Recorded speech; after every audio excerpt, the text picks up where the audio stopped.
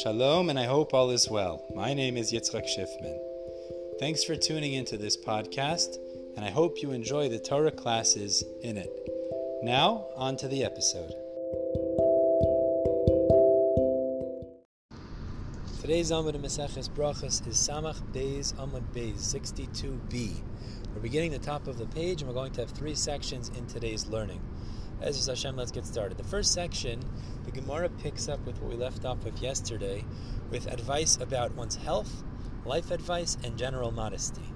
Gemara tells us that there are certain places that are ideal to sleep, ideal places to sit for one's well-being. There's also certain times that are ideal to sleep and also to excrete, to go to the bathroom.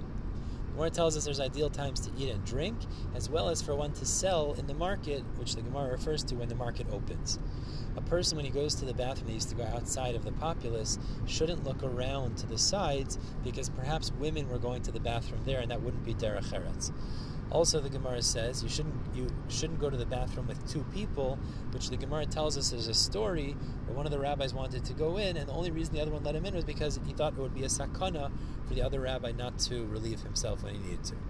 Moving on to the second section, the Gemara tells us a series of derashos related to stories with Dovid and Sha'ul HaMelech. The Gemara tells us because of Sha'ul's modesty in the bathroom, how he conducted himself in an extremely modest way, Dovid didn't kill him.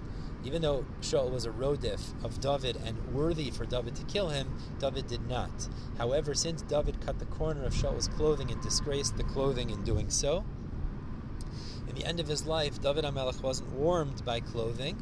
We know at the episode, at the end of his life, he was cold despite the clothing they put on him. The Gemara tells us that Dovid called HaKadosh Baruch Hu a mesis, which is like an inciter, negative terminology, that he incited Sha'ul against him. And because of that, HaKadosh Baruch Hu made Dovid make an error that even kids know, which is not to count the Jewish people, which Dovid did, causing a plague that included the death of many Jews and Avishai ben Tzruya, who was one of the greatest Jewish people. The Gemara tells us multiple opinions as to what was the kapara that stopped this plague, that says that Hashem saw. What was it exactly that Hashem saw? Moving on to the third section, the Gemara tells us now, tying back into the Mishnah, certain behaviors and conducts on Har Habayis and Batei Kneissios and Shuls. The Gemara tells us in Har Habayis, Temple Mount, and in Shuls, a person is not allowed to use them as kapandri, as a shortcut, to go inside and cut through it to get out on an alternative way quicker. Unless he's entering for another reason, perhaps to daven, or if it was initially a public thoroughfare, it would also then be permitted as well.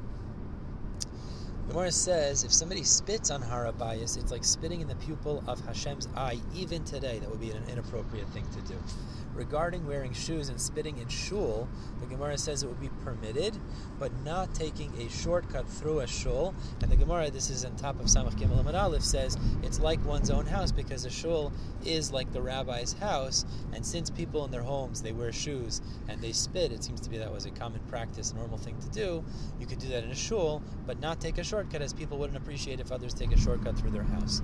We're stopping at the top of Samach Gimel Amud Aleph. Be'ezus Hashem, we'll pick up tomorrow with Samach Gimel Amud Aleph. Everyone have a wonderful day.